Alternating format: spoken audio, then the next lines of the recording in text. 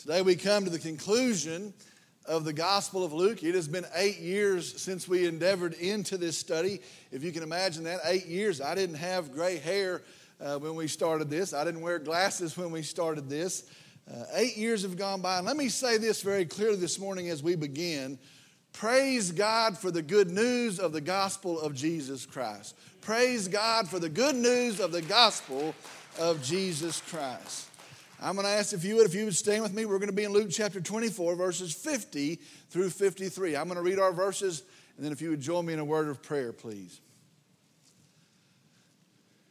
Luke chapter 24, beginning in the 50th verse, and God's word says this. And he led them out as far as Bethany, and he lifted up his hands and blessed them. While he was blessing them, he parted from them and was carried up into heaven. And they, after worshiping him, returned to Jerusalem with great joy and were continually in the temple praising God. Let's go to the Lord in prayer. Dear Heavenly Father, we come today and I'm so thankful. I'm thankful for my Savior, Jesus Christ. I'm thankful for a kind and gracious God. I'm thankful for a God that is faithful and his mercies are new every single morning. Lord, we come today and we worship you. We lift up the name of our Savior, Jesus Christ. Lord, I'm thankful for the opportunity to preach through the Gospel of Luke. And I'm thankful for the great days. I'm thankful for the salvations. I'm thankful for the lives that are changed, the truth that went out. I'm thankful for the hard days that shaped us and built us. And so, Lord, we come, and as we conclude this effort, Lord, we just tell you, we love you. The more we know you, we truly love you. Lord, I pray on this day, this very day, as we finish out these verses, I pray that once again the living God would truly speak. Lord, I pray that it will be a supernatural event, that you would speak to our hearts and our minds, that we would be shaped in this very day. That we would be corrected if need be, that we would be refocused if we must be. Lord, but I pray that in all things the name of Jesus is lifted up and that many sinners find grace in Jesus Christ. Lord, we love you. We praise you, we thank you, and I pray all of this in Jesus' name. Amen. You may be seated. Today we again come to the end of Luke's gospel, and be sure and understand, I've said it throughout the study, it is the actual historical account of the life and the ministry of Jesus Christ. And sometimes we start to think, well, this is pie in the sky, or this is a book of fables. Understand, this is the actual historical account of the life and ministry of Jesus Christ. What did Jesus do? We can go to Luke's gospel and we have the actual historical account. Well, really maybe more for me than anybody, but let me walk you very quickly through Luke's gospel this morning. Again, there were many, many sermons. Let me walk you through his gospel this morning. In chapter 1, after 400 years of silence since the book of Malachi, the birth of the Messiah is announced. Now, the forerunner, John the Baptist, he is introduced, but the birth of Jesus, after 400 years of silence, is announced in chapter 1. In chapter 2, we read a tremendous chapter, one of our favorite chapters, that our Savior Jesus is born. Today in the city of David, there has been born for you a Savior who is Christ the Lord. Jesus is born. In the fullness of time, our Savior is born. God is wearing skin, Emmanuel, God with us. In chapter 3, at the start of his earthly ministry, Jesus is baptized. And at that tremendous event, a very profound event, the Father says, "Behold my Son, in whom I am well pleased." In chapter 4, a very tremendous chapter. In chapter 4, if you go back and remember, you could almost hear a pin drop as Jesus proclaims he is the Savior promised in Isaiah chapter 61. In Isaiah 61, it says that he would preach the good news, that he would set the captives free, that he would proclaim the year of favor in the Lord. Well, Jesus is reading the scroll there in the crowd, and he says, "Today this scripture has been fulfilled in your hearing." Can you imagine that? Can you imagine the gas, the air, as it must have been sucked out of the room? I am that Savior. I am the Messiah. Chapter 5 begins the call of his disciples. Follow me, and I will make you fishers of men. Telling of his goal to reach the lost with the gospel of the hope of Jesus Christ. Listen, that is the call for believers everywhere. Follow Jesus, and you will be fishers of men. In chapter 6, he preaches the Beatitudes. It means the blessings, preparing his disciples for the call that is ahead of them. And I picture that as he assembles those disciples, and he's telling them it's not going to be what you think. In fact, it's going to be exactly opposite of what you think. And it's not going to be a normal cause, and it's going to be a costly cause. And he preaches the Beatitudes to his disciples. Can you imagine that? In chapter 7, we meet a woman, the Bible says, a woman of the city who was a sinner. We read the account, and it's a very intense account as she comes and she draws near to Jesus, and the Pharisees are there, and they're gawking at Jesus, and they're really ridiculing Jesus, trying to poke a hole in the truth of Jesus. And this woman, a woman of the city, a sinner, comes and she breaks her alabaster jar. The Bible says that she wet Jesus' feet with her own tears. She wipes his feet with her hair, the hair of her head. And the woman leaves with her sins forgiven. Jesus says, your faith has saved you. Go in peace. And while the Pharisees gawked and looked on, she worshiped because she knew who Jesus was. In chapter 8, Jesus tells us of the precious seed. What is our mission? What is the seed that we sow as believers? He tells us in chapter 8 of the precious seed, it says the very word of God. Listen, that is the seed that we still uphold today. That is the seed that we still sow today. The word of God that leads to salvation by faith in Jesus Christ. Jesus tells of the precious seed, the word of God. In chapter 9, Jesus begins telling the cost of the call. Says no one having put their hand to the plow and turning back is fit for the kingdom of God. Now picture the scene there, a person that puts their hand to the plow, they have an intent to plow, they have a desire to plow. It says anyone having put their hand to the plow and turning back and letting loose is not fit for the kingdom of God. He's telling them this call is going to require strength. It's going to require trust. It's going to require perseverance. You must endure. Chapter 10, we learn of a good Samaritan, a hated race, a despised man, not the religious people, not the esteemed person, but a Samaritan who proved to be the true neighbor of the one who fell into the robber's hands. And what an awesome story we have there, pointing out the truth of God's gracious love.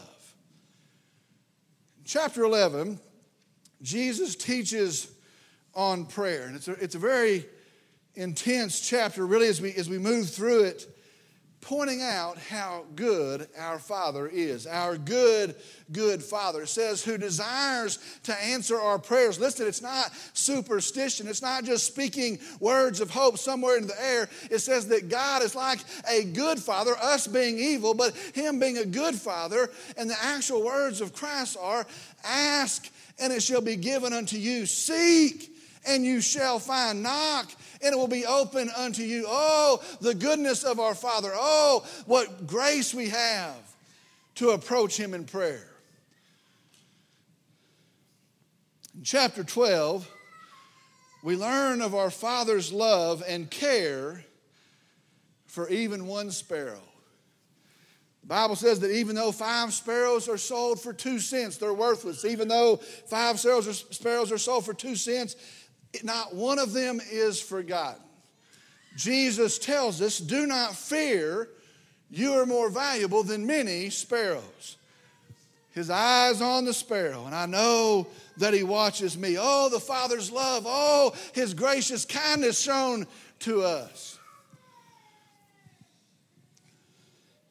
It was passing through Luke chapter 12 that my dad, who was always impatient to get to the end, went to see Jesus Himself.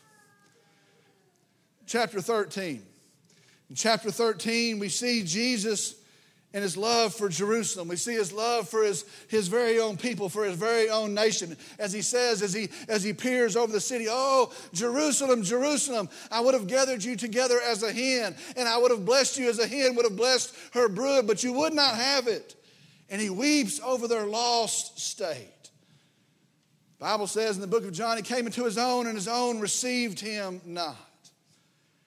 In chapter 14, he again talks of the cost of discipleship. Be sure it was not to be a surprise. He is very clear in it. It is going to be no easy thing. He says in chapter 14, "Whoever does not carry his own cross and come after me," his own instrument of death, "and come after me, cannot be my disciple." Understand, as a disciple of Christ, we forfeit ourselves, we forfeit our desire, and we submit to the will of the Father. He who wants to come after me must take up his cross and follow me.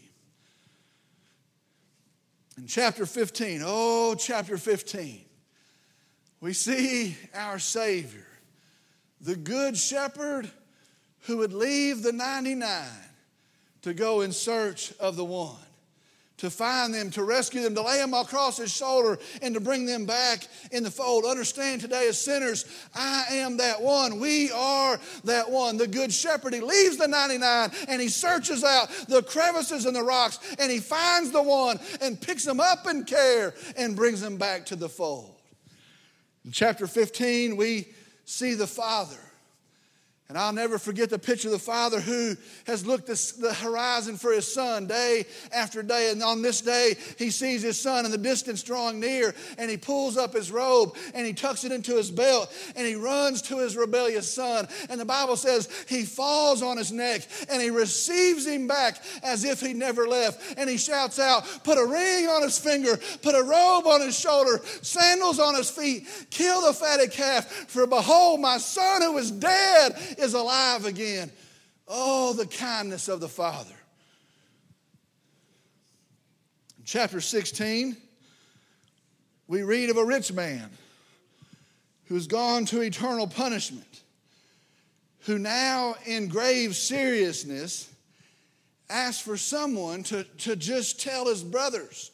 If you could just send somebody to tell my brothers, if there was just some way to tell my brothers, warn them that they'll not come to this place of torment. That's what he says. The truth is, they have Moses and the prophets. They have the word of God. It says, let them hear from them.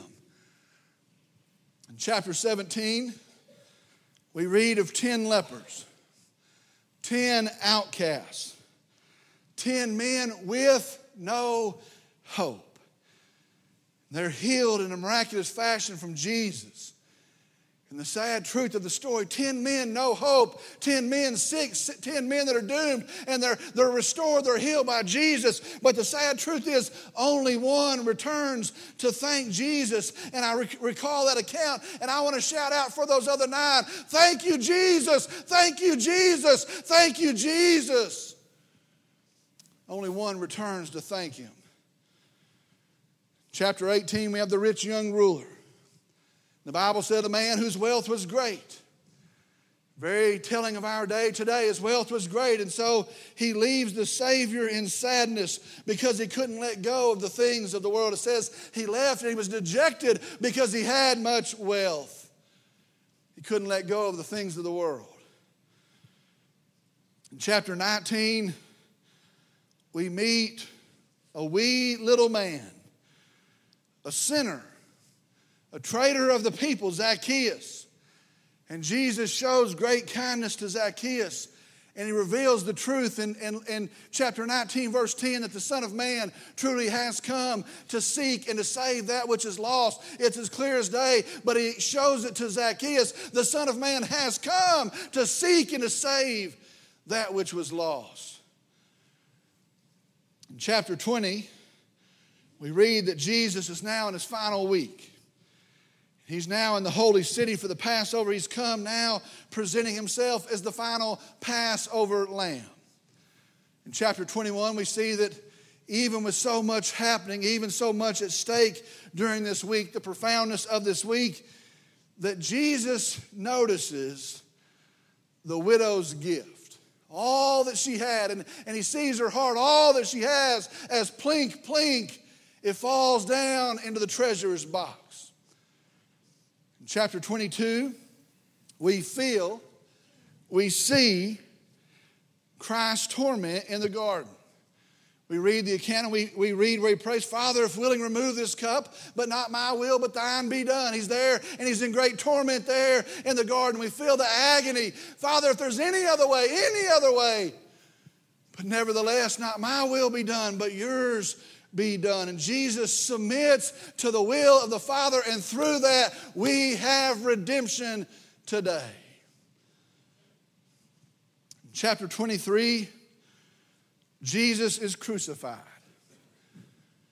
And when they came to the place called the Skull, they crucified him and the criminals, one on the left and one on the right. Jesus is crucified for the sins of man. At the end of the chapter it says he is taken off of that cross and he's placed dead in a rich man's grave. The Lamb is slain, the price for sin is paid. Chapter 23, Jesus is crucified. And then chapter 24, miracle of all miracles, the tomb is open. Chapter 24, the tomb is open, but listen, not just open, not just the door open, not just his body removed, but Jesus is alive. Jesus is alive again. The angels proclaim, why do you seek the living among the dead? He is not here, for he has risen. Chapter 24, Jesus is alive. He is alive. And so it was. 24 chapters. Each word, the grace of God.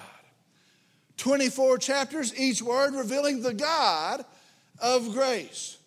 24 chapters, the good news of our salvation. And 8 years later, I proclaim, praise God for the good news of Jesus Christ. Praise God for the gospel.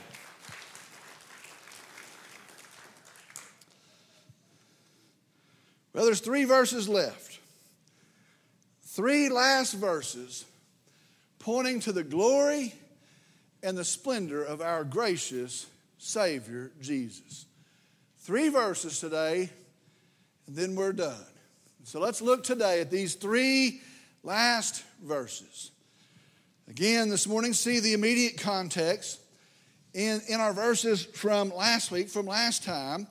We see Jesus resurrected from the dead one final time explains his coming. He says who he is. He is the Christ. He is the Messiah. Jesus explains his purpose, that as the Christ, that he would suffer, that he would die, and 3 days later he would rise again. He has told us who he is. He has told us his purpose. And then one last time, he explains his gospel, that through him and he alone there is the forgiveness of sin. And so Jesus one last time has told who he is, the Messiah. He's told his purpose for coming, that he would suffer, that he would die, that he would live again. And he's told us the gospel, that there is forgiveness of sin through Jesus Christ. Now I want you to understand, we have a pretty good point from this vantage point looking back, that has always been the message of the Gospel of Luke. Do you understand that's always the message of the Gospel of Luke? From chapter 1, as we start to move through those accounts, as we start to move through those verses, starting in chapter 1, coming all the way to chapter 24, and the glorious resurrection of Jesus, that has always been the message, that Jesus of Nazareth is the Christ, who his very life sinless. He suffers and he dies as the payment for sin, but he lives again in resurrection power, and through him alone there is the forgiveness of sin. And with that not only settled, it's settled. And with that not only finished, it is finished.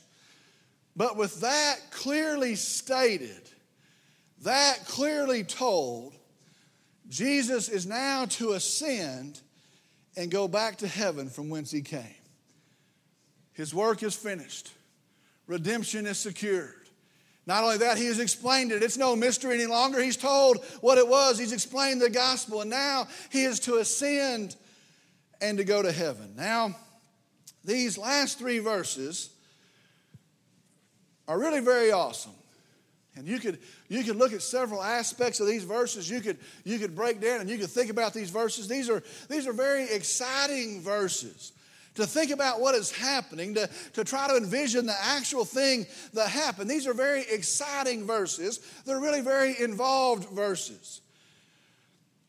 But I want to close today, and I want us to see one big thing as we close. And that is this. I want you to see this. Jesus doesn't go back the same as when he came. Now stay with me right here. Understand, God is the same yesterday, today, and tomorrow. God does not change. He is the same. Be sure and understand that. But that said, however, Jesus doesn't go back to glory the same as he came. Now I want you to follow with me as we pass through these verses. I'm going to begin here in verse 50. And he led them out as far as Bethany, and he lifted up his hands and blessed them. Listen to verse 50 again. Now picture this. And he led them out as far as Bethany, and he lifted up his hands and blessed them. Verse 51.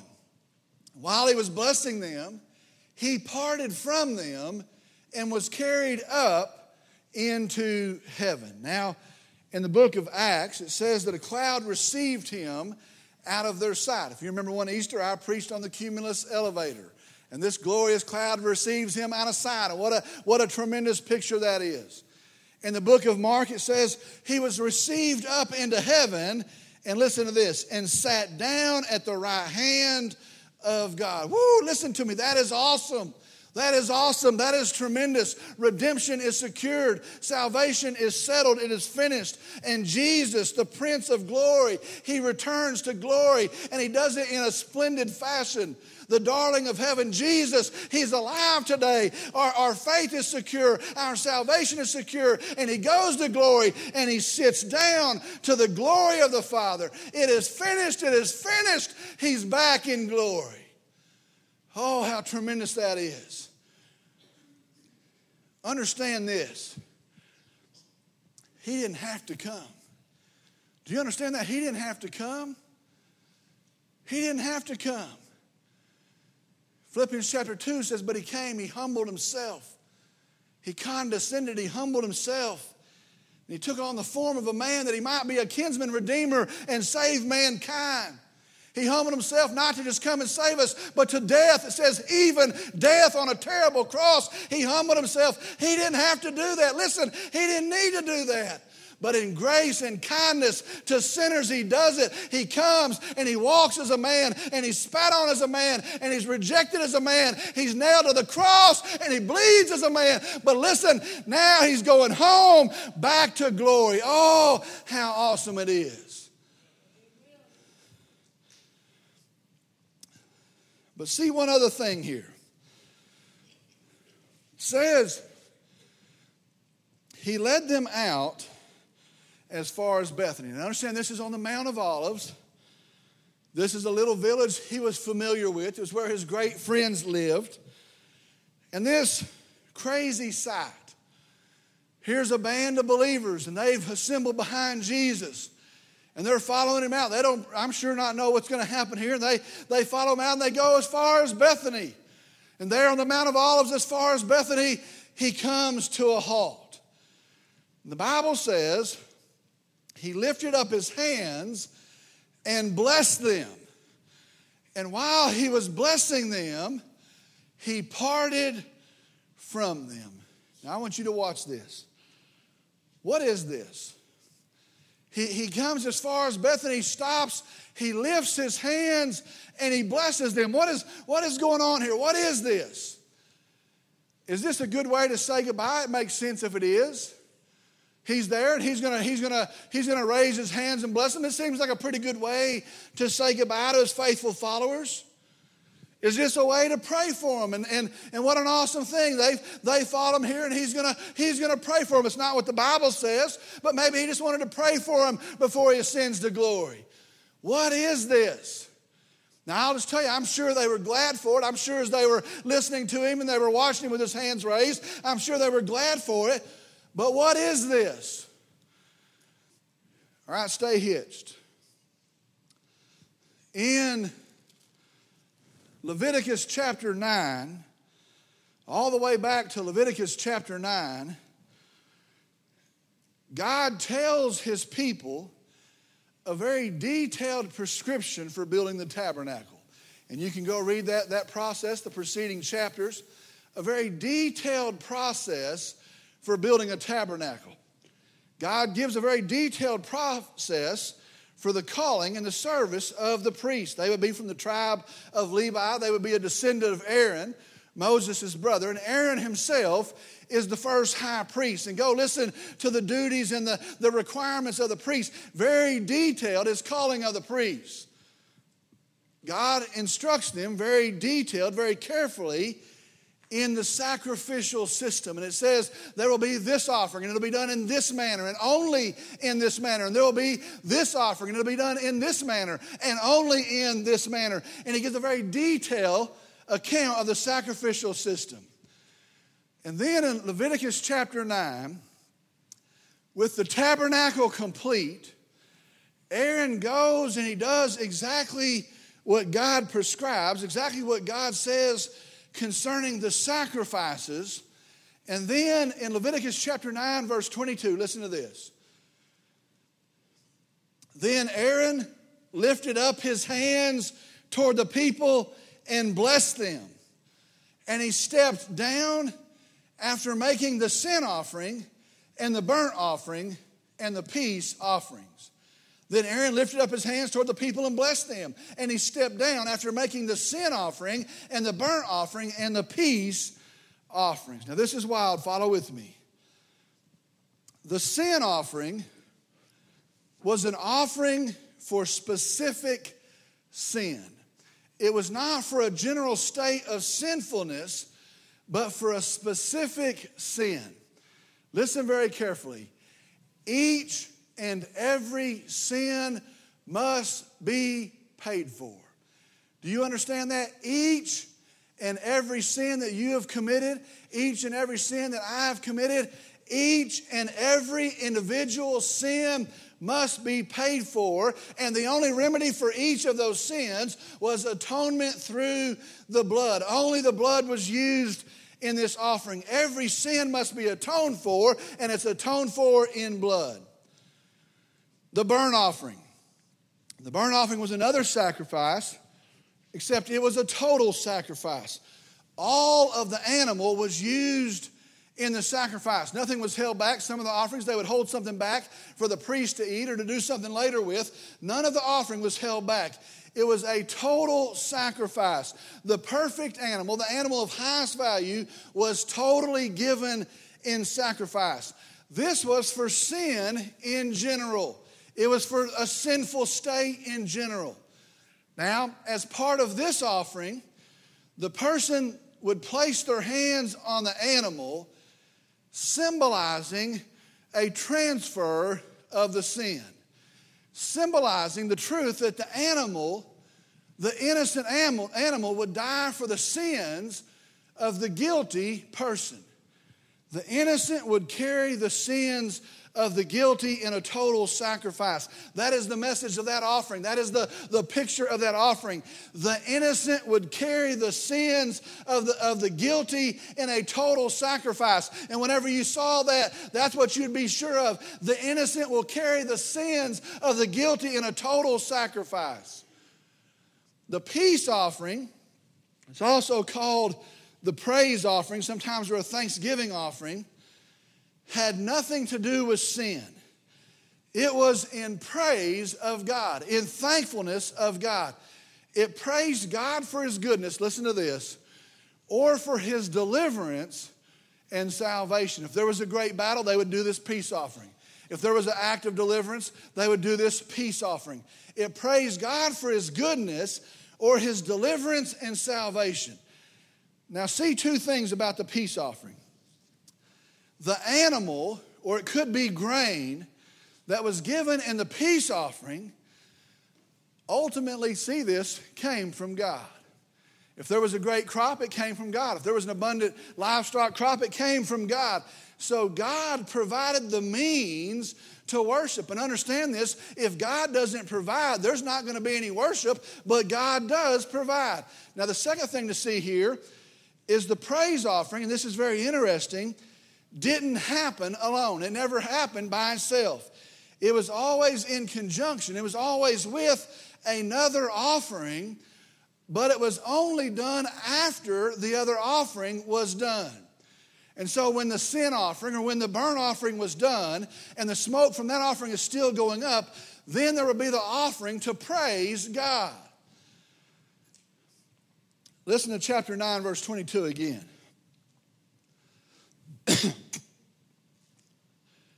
Then Aaron lifted up his hands toward the people and blessed them. And he stepped down after making the sin offering and the burnt offering and the peace offering. Friends, Jesus doesn't go back to heaven the same as he came. You see, I want you to follow with me. You see this, when he came, there was a high priest. He was a man from the tribe of Levi. He was a descendant of Aaron. When Jesus came, there was a high priest. Listen to this. When Jesus came, when he was born that day in Bethlehem, there was a high priest. But in the book of Hebrews, when he goes back, he is the high priest. And so I want you to understand, there on the Mount of Olives, as far out as Bethany, when he lifts his hands and blesses them, the high priest hasn't offered a lamb, but he himself was the lamb. The high priest hasn't sprinkled the blood, but he himself has shed the blood. The high priest, he didn't come and approach the altar, he was nailed to the altar. The high priest, he hadn't just covered the sin, he had carried the sin that we would bury it no more. And fully and finally, and not temporarily, but forevermore, Jesus, the perfect high priest, Jesus, the perfect Lamb of God, with the sin offering paid, every single sin paid for, and with the burnt offering paid for sinners redeemed, and with the peace offering made, there's fellowship with God. Jesus raises his hand and he blesses them, and where Aaron stepped down, Jesus goes up to glory. Every sacrifice is finished, peace is restored, fellowship is made, everything is assembled, and he steps up and he goes home to glory. It is finished. It is finished in Jesus.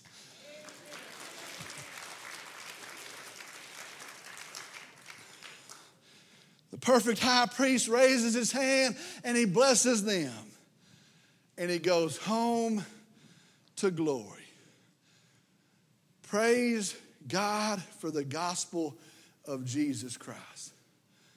Praise God for the gospel of Jesus Christ. Let's pray.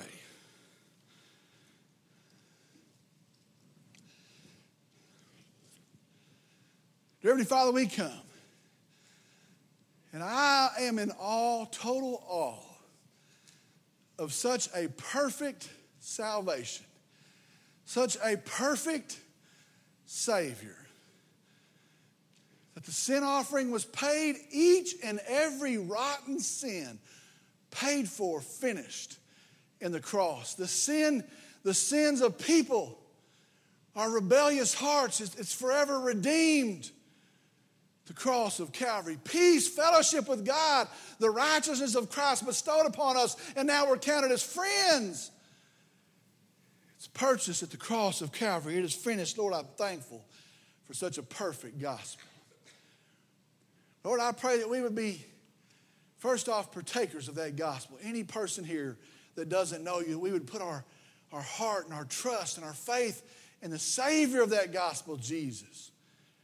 And Lord, I pray that we would be fishers of men, ambassadors of that gospel. Those of us that are saved, that we would tell a lost and dying world, a world that says, shut the book of Luke, shut that Bible, close off that gospel.